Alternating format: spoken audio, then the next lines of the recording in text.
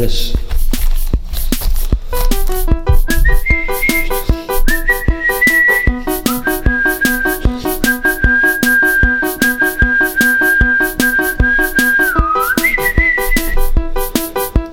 Quando sarò vecchio, nessuno dovrà più venirmi a rompere i coglioni. Quello che avrò fatto, l'avrò fatto, vorrò soltanto stare a ricordare i giorni buoni. Molti che conosco saranno morti, sepolti sopra metri di riconoscenza.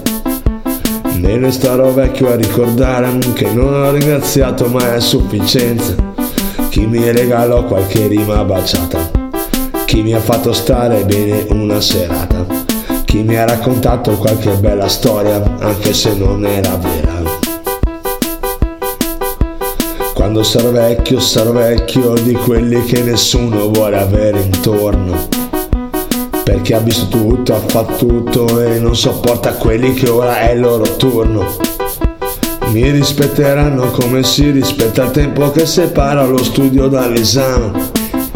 Spero di essere sazio dei miei giorni, eviterà il mio sguardo chi c'ha ancora fame. Nella notte ascolterò disteso la goccia inesorabile di un lavandino che scandisce il tempo come un assassino, come un assassino.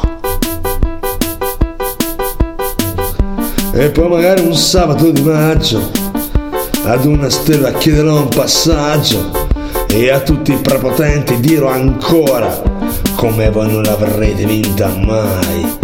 E poi una domenica mattina ancora sulla pelle il tuo profumo, a tutti i prepotenti dirò forte come voi non l'avrete vinta mai.